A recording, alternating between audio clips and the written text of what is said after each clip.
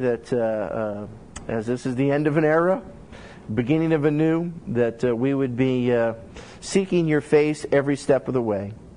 We do thank you. We do praise you. In Jesus' name we pray. Amen. Amen. Poor Solomon started a new era. I don't envy him in many ways because his dad had a big reputation. It's hard to fill someone's shoes when dad was the mighty King David.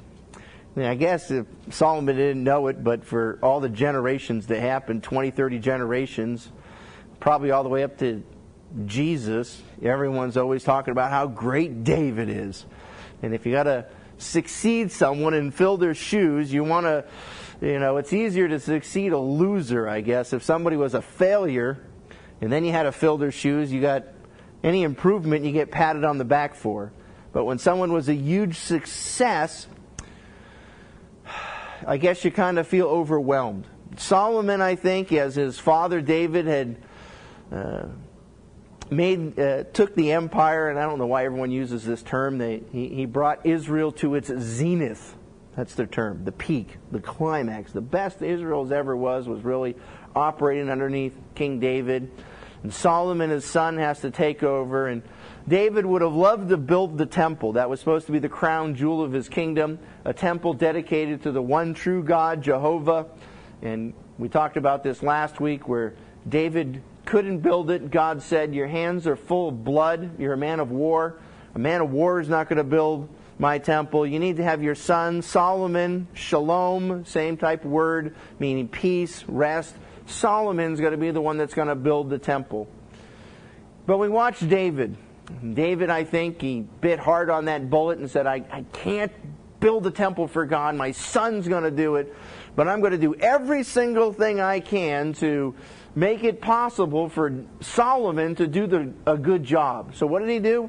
He started building a war chest of cash. He took some $19 billion in gold alone. Never mind the silver, the bronze, the wood, the timber, all the stone, just in gold. $19 billion. And says, look, Solomon, I got a little present for you that I want you to build a temple with. And then he started to have every single detail of this thing meticulously put together. David just probably had this big old, board set up with his big chess pieces with all the little people set up and where all the little things were supposed to be. And says, look, Solomon, you're going to build it like this, you're going to build it like this, you're going to build it like this. He went through 6-7 chapters of 2nd Chronicles. We were going through it where David outlined all of his little fantasies on how he wanted this thing to be set up and said, Solomon, here's the blueprint for what I want you to build. And here are all the families. These guys are going to be all the guards. These guys are going to be all the singers. They're going to sing this song at this time. And then you're going to have all these people. And then these are going to be your priests, and then he's going to say, and then in 20 different weeks we're going to break it down into little groups that each family of the priesthood is going to do it for 2 weeks, and to break it up into 20 little shifts, and then this family's going to do it then, and this family's going to do it then. You go, gee, David, he set up the whole thing. And so here's Solomon, dad finally dies, he gets to be king, and we watched several things of Solomon. We said he's going to do 3 things right. He's going to turn around and he's going to be listening to his father. That's critical. I'm learning today more than ever to listen to people that are older than me.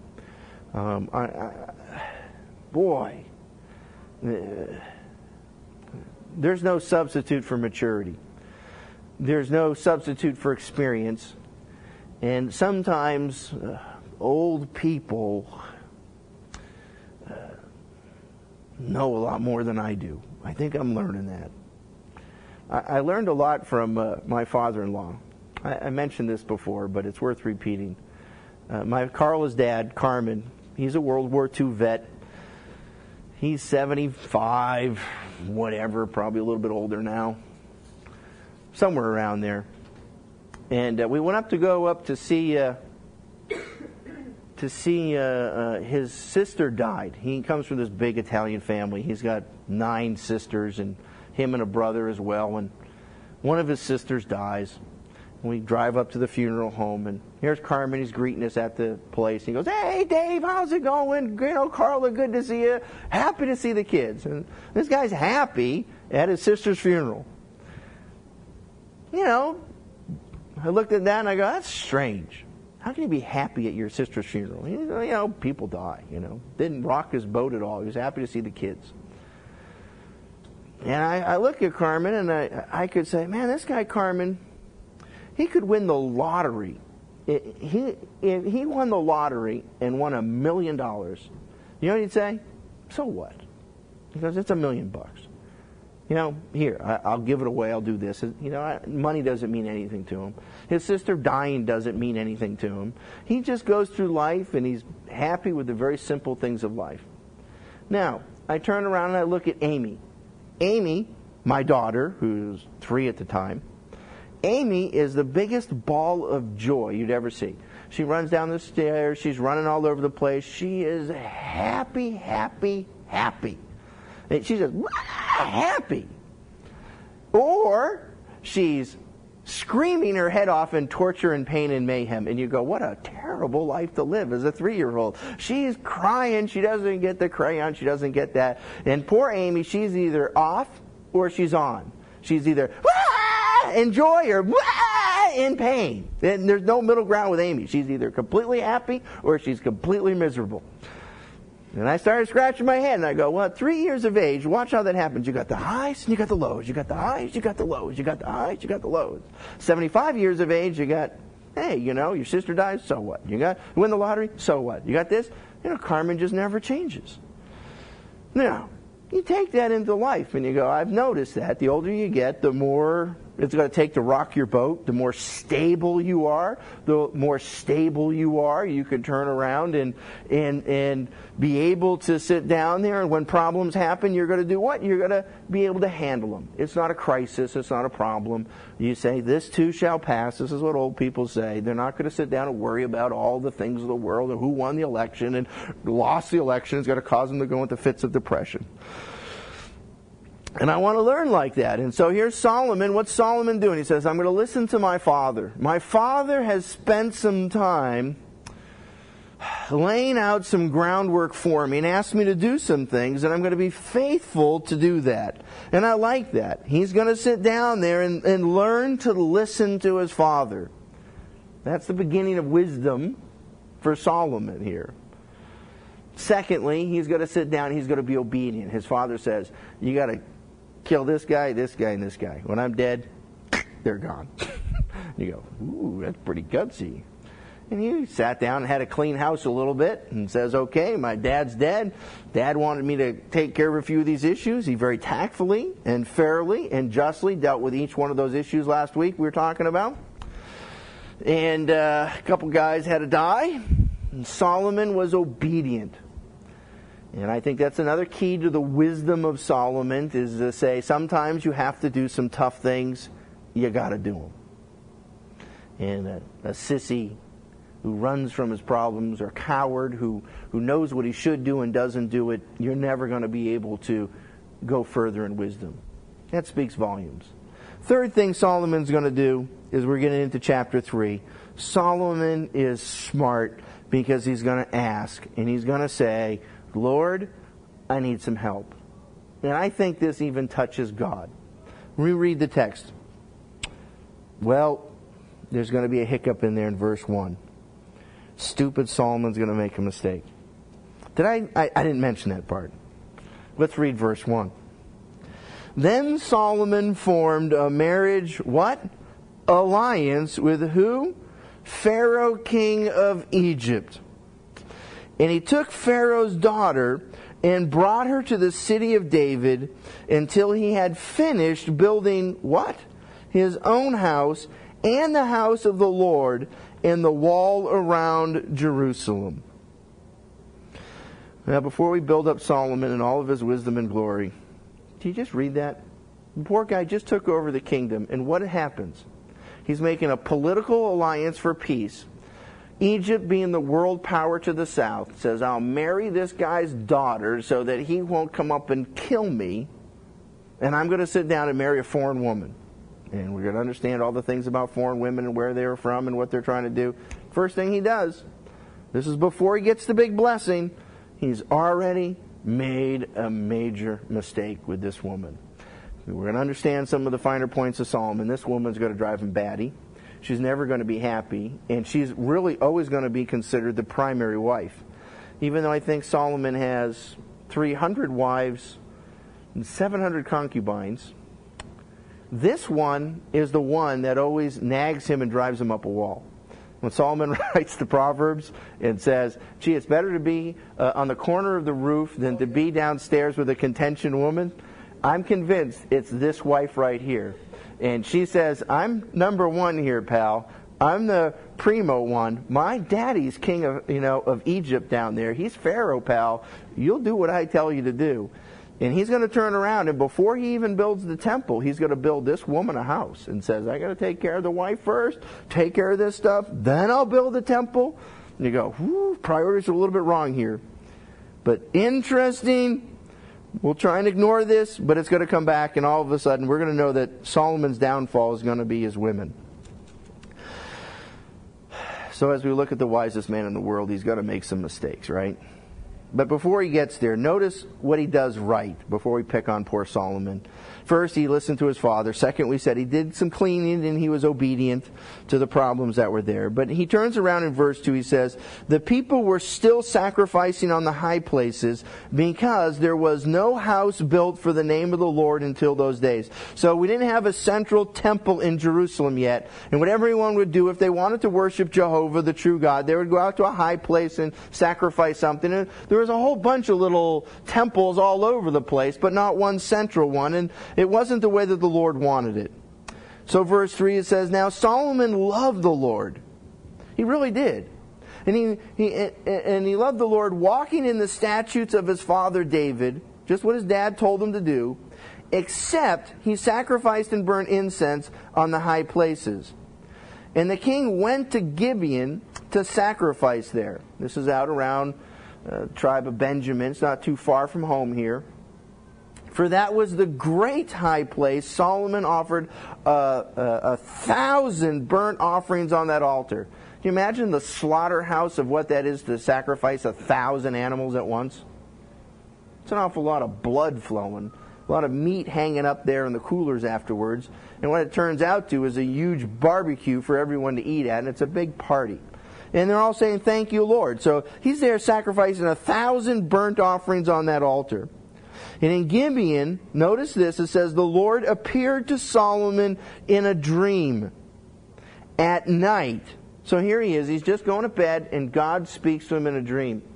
It's another thing I've been praying a lot longer, that for certain people that I try to talk to and I can't get anywhere with, my prayer request has been, Lord, speak to that person in a dream. Give them a vision, Show them what your truth is.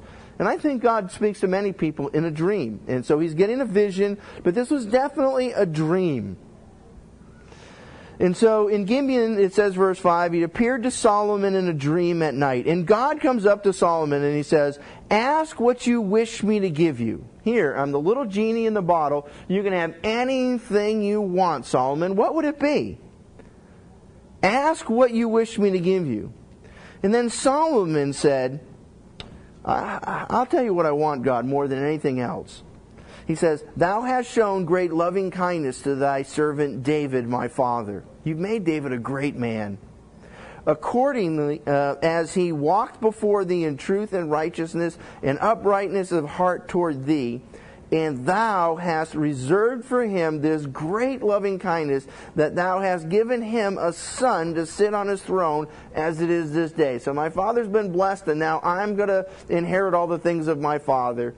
And now, O Lord my God, thou hast made thy servant king in place of my father David. Yet I am but a little child. I do not know how to go out or come in. And thy servant is in the midst of thy people, which thou hast chosen, a great people who cannot be numbered or counted for multitude. So give thy servant an understanding heart to judge thy people, to discern between good and evil. For who is able to judge this great people of thine? And so what is he saying? He's saying, look, Lord, I'm getting handed buckets of problems here.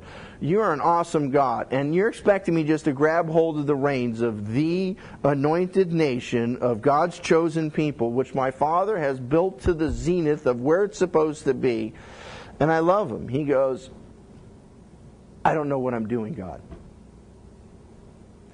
I like the expression. He goes, I don't know how to come in or to go out. And you almost have this feeling that Solomon's saying, it's like we're all supposed to be dressed up to go to dinner, and we're going to a real formal ball, and I don't know where I'm supposed to sit, how I'm supposed to hold my teacup, or which knife I'm supposed to use to cut my meat, and which spoon is for the coffee. I don't know all this stuff. How am I supposed to know if that's the way it is to come in or to come out or to handle a formal meal? And what Solomon is really saying, he goes, just think of life. There's so many things of etiquette or so many details that I'm supposed to know, and he's realizing one important factor. He's in over his head. And he's saying, I can't follow my father's footsteps. My dad, he's got this whole thing and he set it all up. I'm not seeing the vision. I don't know how to take it. I don't know what to do with it. And he's asking for, notice what he's asking for, so give thy servant an understanding heart. I got to be able to think the right way so that I can judge thy people to discern between good and evil. And Solomon is so right on. He's saying, I just want to be able to know what right and wrong is. I want to be able to know your voice. I want to be able to listen to your voice. And I want to be able to know what I'm supposed to be doing. He's asking for wisdom. Solomon is the wisest man that ever lived, right? So we said if you saw a skunk on the road, and we said that, you can look at that. Knowledge is that you turn around and understand that there's a skunk. It's a little black animal with a white stripe down the side, and you go, that's a skunk.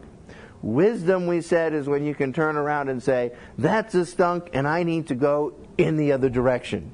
So you want to turn around and be able to say, I need wisdom sometimes, not just to have a knowledge of the facts, but be able to discern good and evil. To be able to sit down and to see the truth that's in front of me and to discern those things so that I can have wisdom, so that I know how to come and I can go. So I know how to leave and know when to get up, know when to sit or when to stay, and how do I conduct myself. And that's the problem that handles all of us. We want to be able to do the right thing at the right time, and we want to be wise. We want to be steadfast. We want to be not rocked off course or taken off course by something that can mislead us. That's the goal of life. That's what wisdom is. That's what maturity can sometimes bring us, is to say, look, these people know that this is a time to panic and it's a time to move, and other people say it's not the time to move or to panic. And I want to be wise. I want to be like an old man that understands that I'm not going to panic and scream and cry like a baby whenever, the bottle drops on the floor. And God's looking for that, and God can provide that. I think that's amazing. But the whole key is to sit down and say, Lord, I don't know everything. And I'm learning that as we're going into the building phase here, we're looking at a gazillion different things, and I got to say, Lord, I don't know what I'm doing. We went through a whole big swing. If you're part of our church, you understood some of the things that we're going through. And I started looking at all the problems that faced me as pastor and faced our church on how we're to survive as a church. I started to realize, I said, I don't know what I'm doing. I really don't, Lord. There's legal issues, there's spiritual issues, there's, financial issues. There's issues that I'm getting hit with from 15 different directions, and I honestly, I came to this point where I just said, Lord, I don't know what I'm doing. By definition, I'm just a sinner that loves Jesus. That's all I've ever said is, Jesus, I need help. And when I turn around and say the same thing, I said, Lord, I don't know what I'm doing. God provides answers, and things start to happen in a supernatural way. And notice, God is just tickled pink over this thing. I think this blessed God so much that he looked at Solomon and says, let me give you anything you want. You can have anything you want. And I'm sure God up in heaven sat back 1,000,000 times and heard everybody give him their want list. How many of our prayers are made up out of, God, I want a car, I want a house, I want long life, I want my health. God, I'm fighting cancer, get rid of the cancer. And I think God is just saying there's this big, long want list that everybody comes and nags God about things all the time. And God, with a million requests coming at him, and I want this, I want that, I want this, I want this, I want this, I want this, and my sister did this, and my sister did that, and I'm tired of this, and my brother said that, and my mother didn't do this, and why isn't this? And everybody's screaming, and God's like, ugh, turn off. And then someone turns around and says, God, I don't know what I'm doing.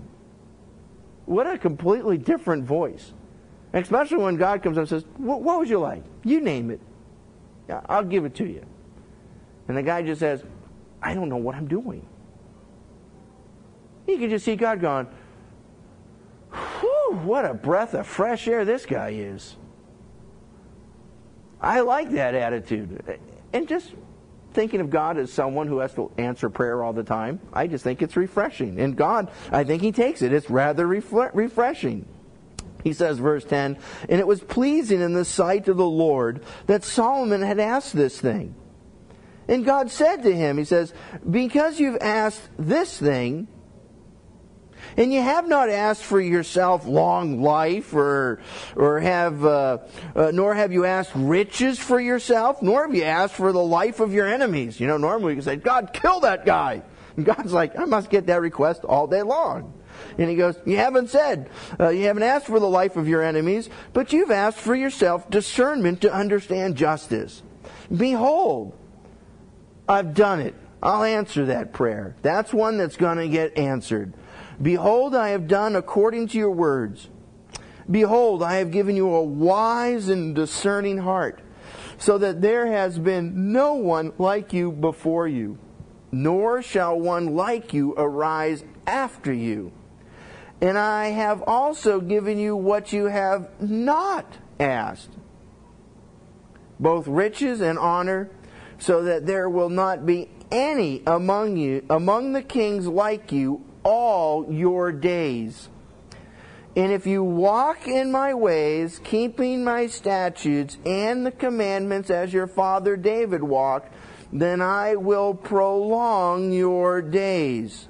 So notice, God is putting this and making it conditional. He says, I'll give you it. Man, I've got it all to you. So what does He say? Man, I am so impressed by what you've asked for me, that you weren't some greedy, selfish person. I'm going to give you what you asked for, and I'm going to throw everything else on top of it. And Solomon becomes a guy that's filthy rich. He's super smart. He didn't ask for wives, he gets them by the bucket load. He didn't ask for this, he gets everything you could ever imagine. And Solomon, to me, becomes somebody who I looked at when I was a Marine, unsaved, in the Marine Corps. And the first book I ever read was the book of Ecclesiastes. I sat down and I read the book of Ecclesiastes, and Ecclesiastes is written by Solomon. And Solomon comes up and says, look, pal, in so many words, I've been there, done that, got the t-shirt, as they say. You want to pursue something with your life? I've had it in buckets. You want money? I'm filthy rich. You want to have sex? I've had everything you could imagine. And every single woman or whatever it could be, I've been out there and done that. You want to talk about drinking? I've drunk myself silly, and I've experienced everything. You want to talk about botany and flowers? I've studied botany and flowers for all day long and everything I can. You want to sit down and talk about reason and philosophy? I've sat down and reasoned and had philosophy with the greatest minds on the planet. And he goes, it's all foolishness. Now for me, who says, oh man, I wish I could make some money and get me a good girlfriend, and I'll be happy if I just get some money and have a wife and everything will be fine. That's what you're thinking all your whole life. And you look at that and you go, well, I suppose if I had it, it's still not going to make me happy. Well, then what's going to make me happy? And Solomon just says, the Lord. It's the only thing that's going to make you happy. And you go, well, if this guy's got everything, well, I suppose that whatever I could make, it would be laughable to whatever this guy had, and he says that's nothing. And it helps when you go, hey, this guy's, it's one thing when a poor guy's sitting there on the street and he's homeless and he's saying, money's of the devil.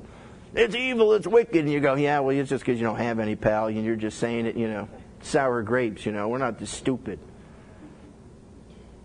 And I can sit down and says, well, I haven't been on a date in a year, so women are stupid. We hate them, Well, that's because you haven't been on a date in a year or something, But when someone says, hey, I've experienced it, I've done that, I've been there, got the t-shirt, there's nothing to it. You go, wow, that's something to listen to. And Solomon is going to have a very vivid life of watching and experiencing so many things. And yet, the one conclusion he comes to after all of his things and says, man, I've been there through everything. The only thing that matters is you should love the Lord. You have a discerning spirit. The beginning of wisdom is to fear the Lord. The end of all wisdom is to fear the Lord, is to walk with God. 100 years from now, the only thing that's going to matter is your walk with God. What you've done for Jesus Christ today. Those are the only eternal rewards you're going to have. And so God is going to turn around and give them. It's conditional.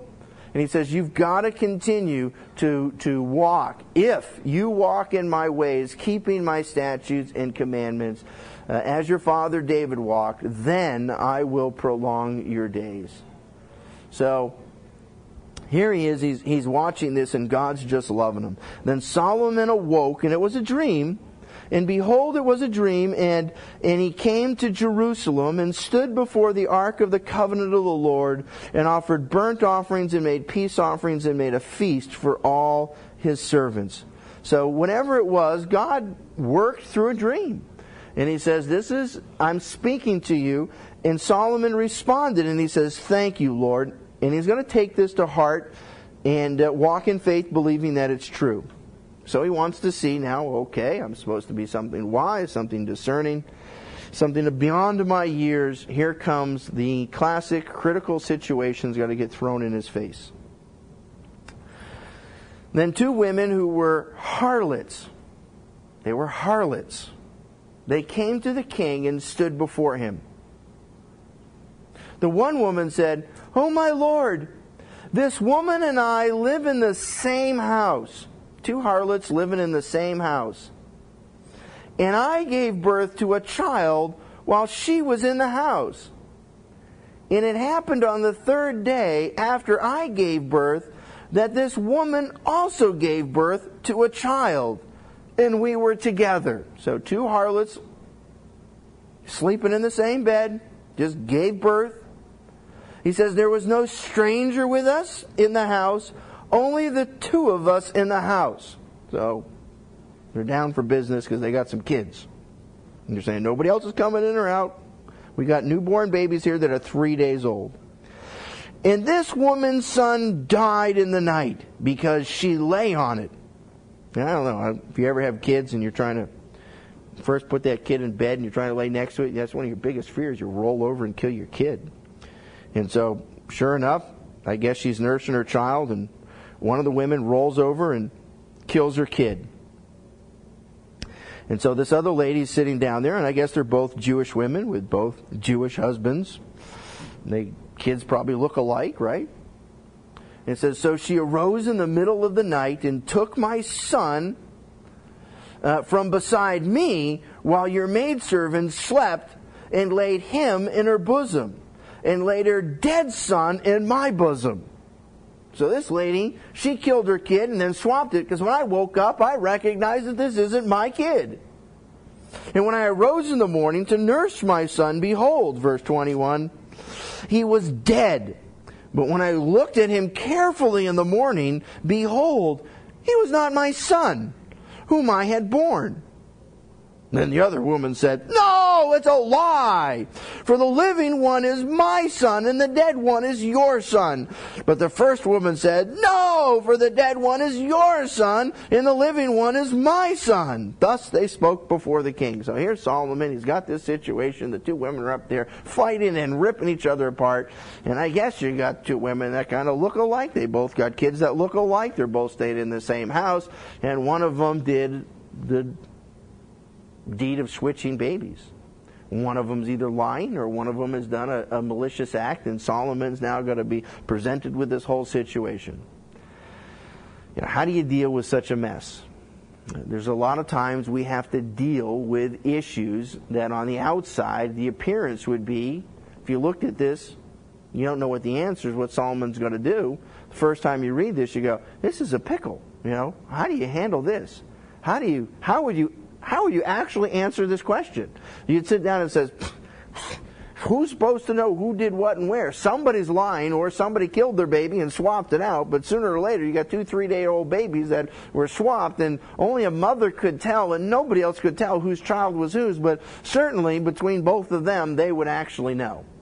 And maybe one of them laid on their kid and said that it was swapped out and she's trying to steal it through the courts and from the other one, and it's a pickle. And Solomon's going. So Solomon, he's got to be a smart guy. He says, verse 23, Then the king said, the one says, this is my son who is living, and your son is dead. Yours is the dead one. The other one says, no, for your son is the dead one, and my son is the living one. He's like, I could pull my hair out over this. And the king said, get me a sword.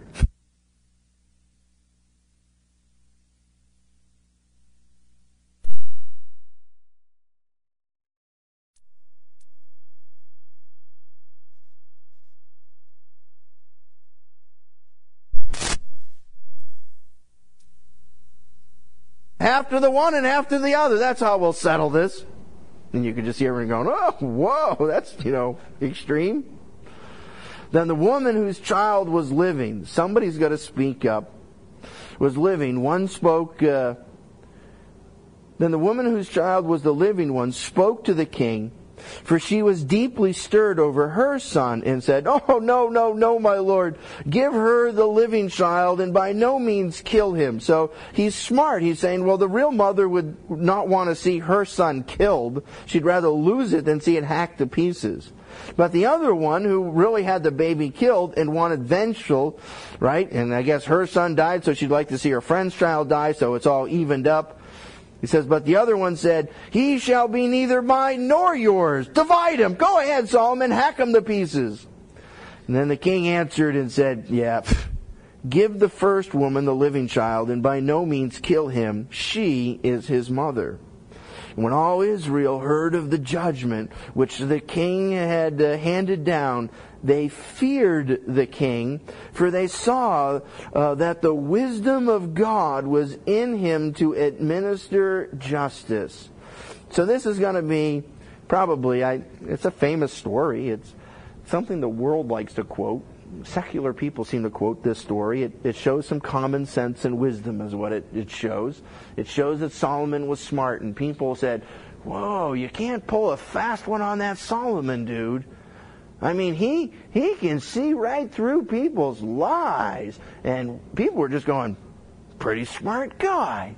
Because look at him. The real mother would want to preserve the life of the child. That's how you can tell. And Solomon is just exercising discernment. He's learning a few things in life.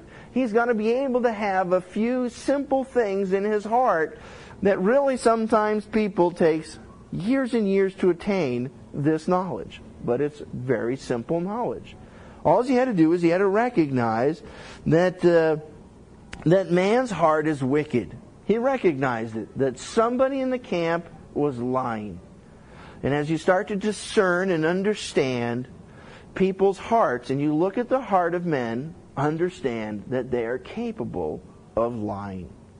And a lie is being presented here.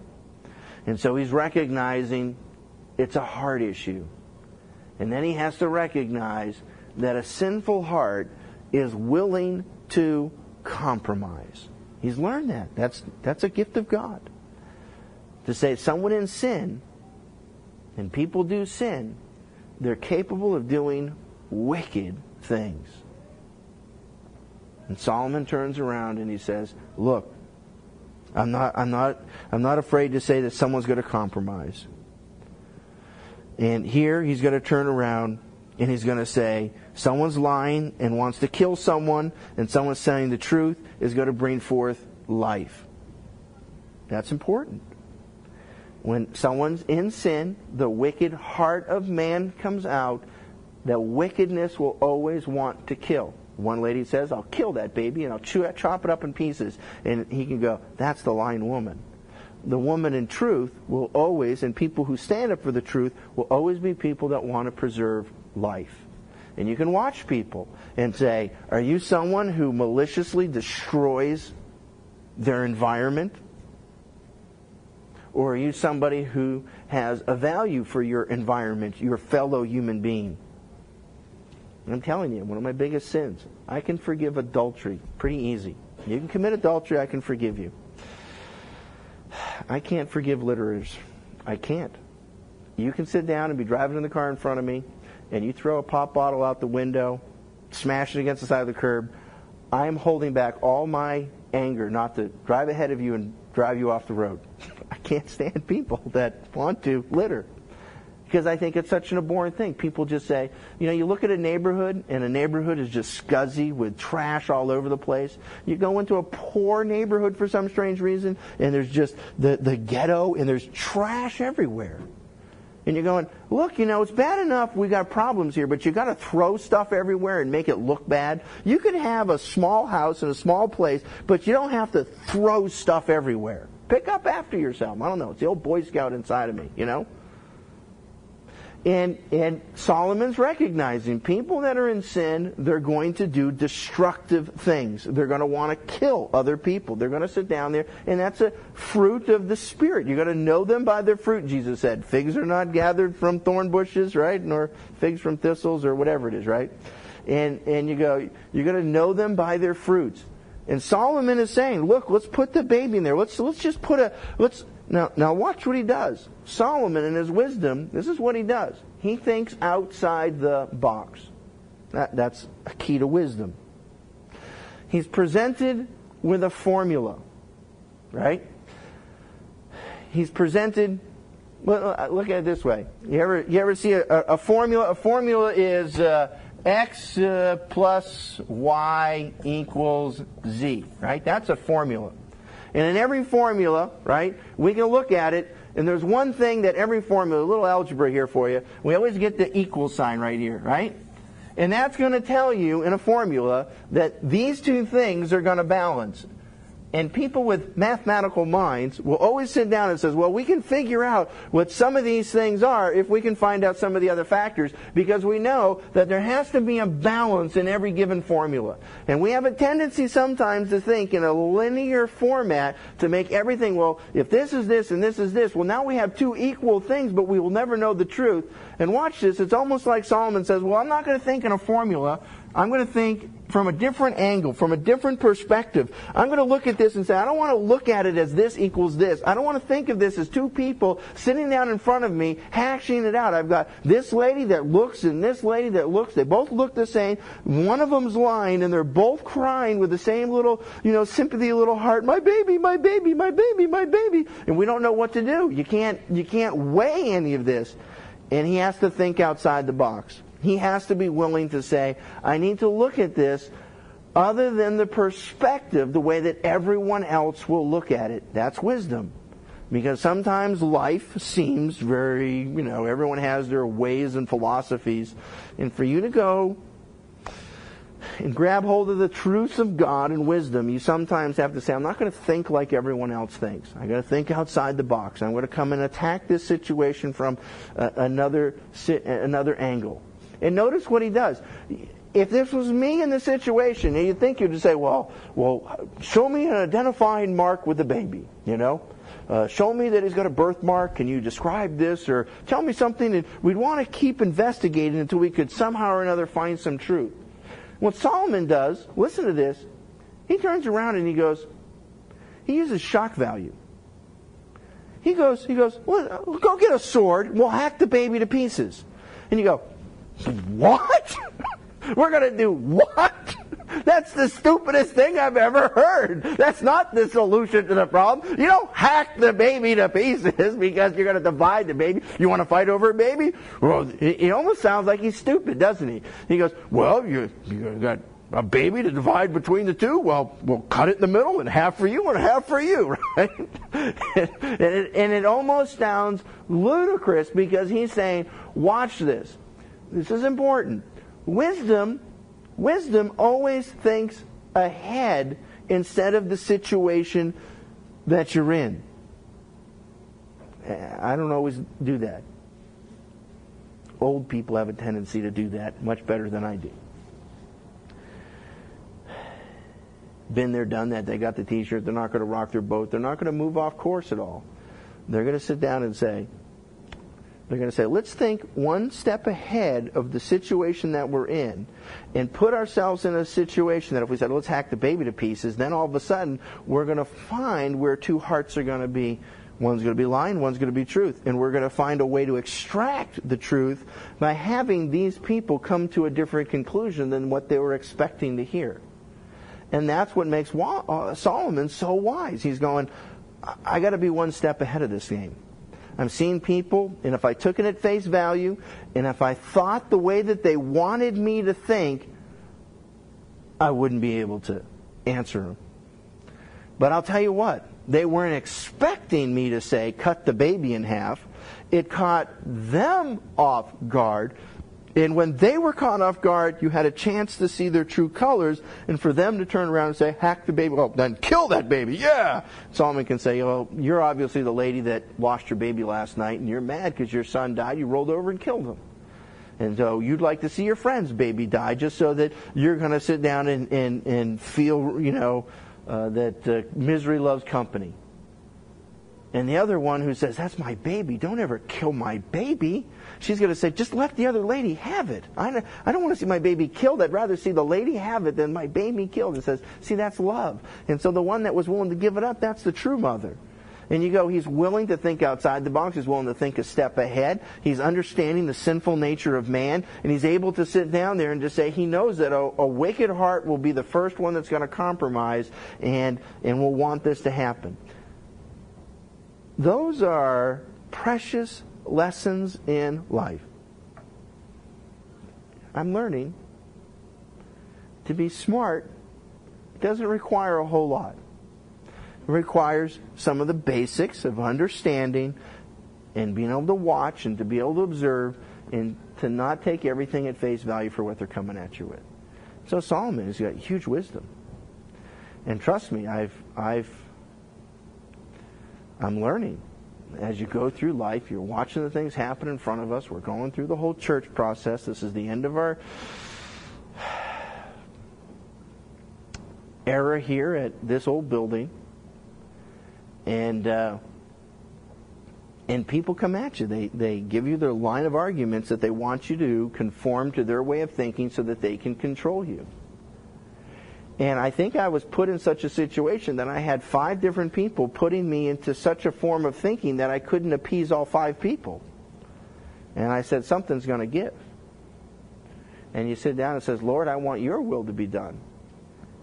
And what I want to do is to say, Lord, I'm in over my head. And when I can sit down and say, Lord, I'm in over my head, I can't appease, this and this and this and this, and it all comes caving in on me. And my simple request is to say, Lord, we'll pray every single night. We'll pray every single night for 5 years. I don't care.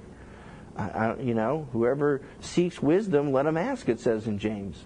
That's one prayer request God always answers, is anytime somebody says they need wisdom. Now, look at Solomon. What did he do right? He sat down and says, Lord, it's not me. I can't do it. I'm lost. I need help. And the 2 harlots come up, and what do they say? Gimme, gimme, gimme, gimme, gimme. And especially the one that was wrong said, kill it, kill it, kill it, kill it. The exact antithesis of what he said. Simplicity was to say, Lord, I need help. And it should change your prayer life a little bit. When you sit down and says, Lord, I need help. It's amazing how to win friends and influence people, right? Dale Carnegie's book. Classic book. Ask questions. Talk to people and respect what they're saying. Remember their names would be Dale Carnegie's idea, right?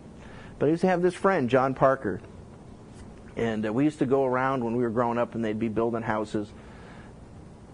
And John Parker would go around, and he had a natural propensity to ask everybody questions till it irritated him to no end. What are you putting the board there for? Why do you put 5 screws in the board? What are you going to do with the wood when you're done? Why are you putting this over there? What's your name? What are you doing over there? Well, what time did you get here? And, the guys would be carpenters or whatever, and John Parker would go up and just start asking all these questions. Well, you think, well, the guys are going, John, shut up, and get out of here, you're a little kid. But you know what? That's not what happened.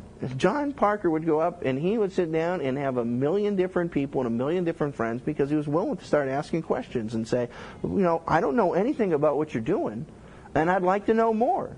And when you're in that basis of I need to know more information, people are always going to be receptive to you. When you turn around and say, I have information and I'm going to tell you how to run your life, you're going to find that nobody wants to be around you anymore.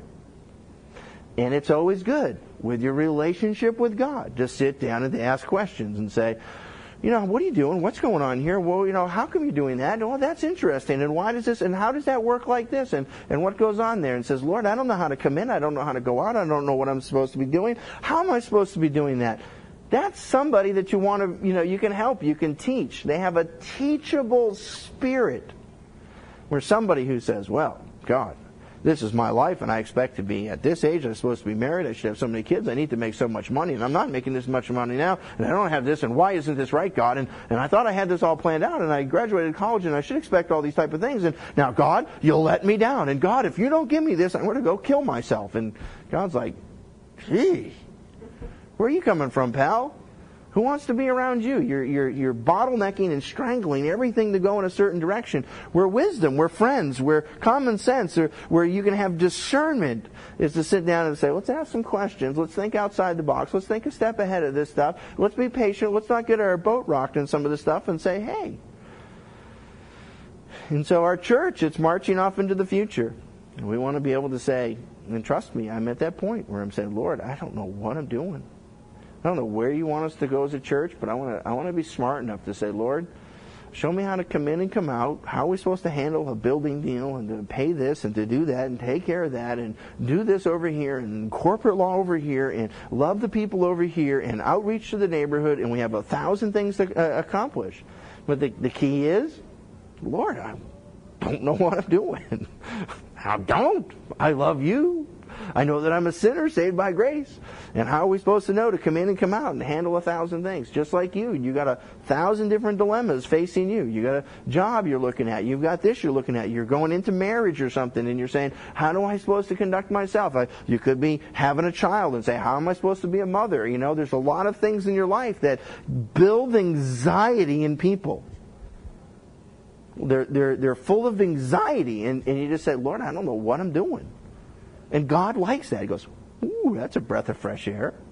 Can't you just picture God up in heaven? He's going, oy vey, shut up. Everyone's, rah, rah, rah, rah, rah. And finally, somebody's up there going, hey, Lord, I don't know. And this prayer strikes God, and God blesses them, and Solomon goes off on a trip like you wouldn't imagine. So he becomes a very, very interesting character.